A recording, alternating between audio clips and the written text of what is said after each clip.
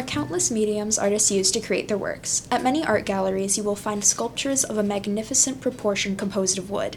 These pieces range from small wall-hanging designs to tunnels that encompass whole buildings.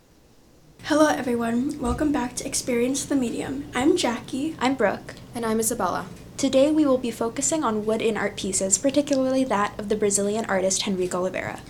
So we want to dive into how exactly this artist utilizes the properties of wood to create his large-scale masterpieces. Whether it was intentional or not, there is definitely science behind these sculptures.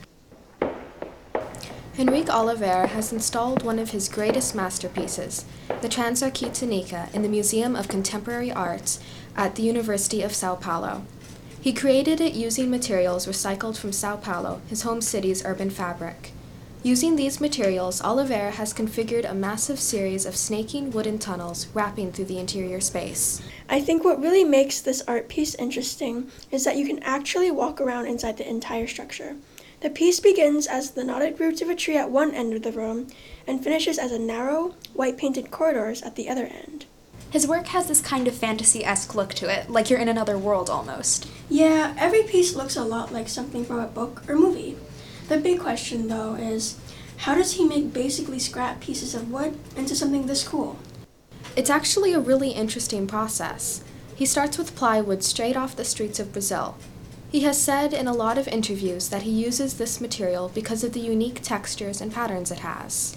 When you look at and feel plywood, it's hard to imagine being able to shape it at a whim. How does this artist do that?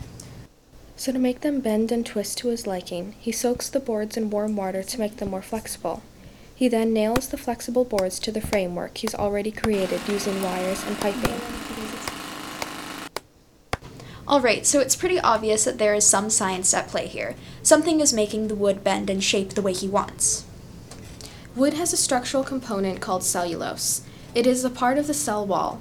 When the wood is soaked in water, the cellulose in the wood absorbs the moisture.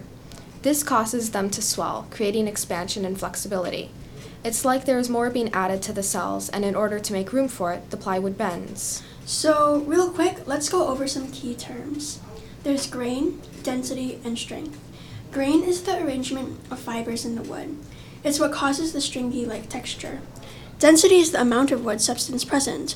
This is dependent on the structure of the wood, or how it is assembled. For instance, wood cell structures with thicker walls and smaller cavities are more dense. Strength, a fairly straightforward term, is how strong and durable a piece of wood is. The strength of the wood increases as the density increases. When you think about it, it makes sense. The thicker a piece of wood is, the stronger and denser it is. All of these play a valuable part in the creation of his sculptures. Because Oliveira works with recycled wood, he doesn't have as much freedom with the types of wood he uses. He knows that if he needs to bend the wood at a more severe degree, he bends the wood parallel to the grain instead of against the grain. He needs to be cautious of density and strength, especially because his structures incorporate a lot of curves which need to bear weight. Knowing how much science is behind these sculptures almost makes them more of an engineering marvel. Yeah, another example of it is in 2009, Henrique Oliveira participated in the 7th Mercosul Biennial in Porto Alegre with a large-dimension urban-scale work from the Tupun series, Casa dos Leões, occupying an old downtown house. It treated the house as if it were a body. The sculpture flows out of the old house like it is displaying its living memories to the city. For a piece this big, that's a lot of manipulated cell structures. The point of art is to elicit some kind of emotion in the viewer. In many interviews, Oliveira stated that he didn't assign an actual meaning to his pieces. So Jackie, when you look at the art pieces done by Henrique Oliveira, what goes through your head? It gives me a feeling of intimidation and wonder. What do you mean by that? It's kind of a feeling that overcomes everything else. It's especially if it's one of his bigger pieces that takes up the whole room. Yeah, it's a different experience looking at a piece of art versus being surrounded by it. That's what makes his art of a different species. We have covered just one artist who excels in the medium of wood. There are many other magnificent artists who all have their own styles and ways of working. Tracy Melton, Thomas Dambo, Christopher Kurtz, and Gavin Monroe are just a few artists who each focus on wood manipulation.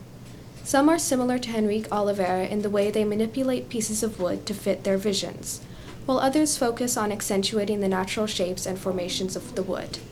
Thank you for listening to Experience the Medium. Tune back in next week for chemical art.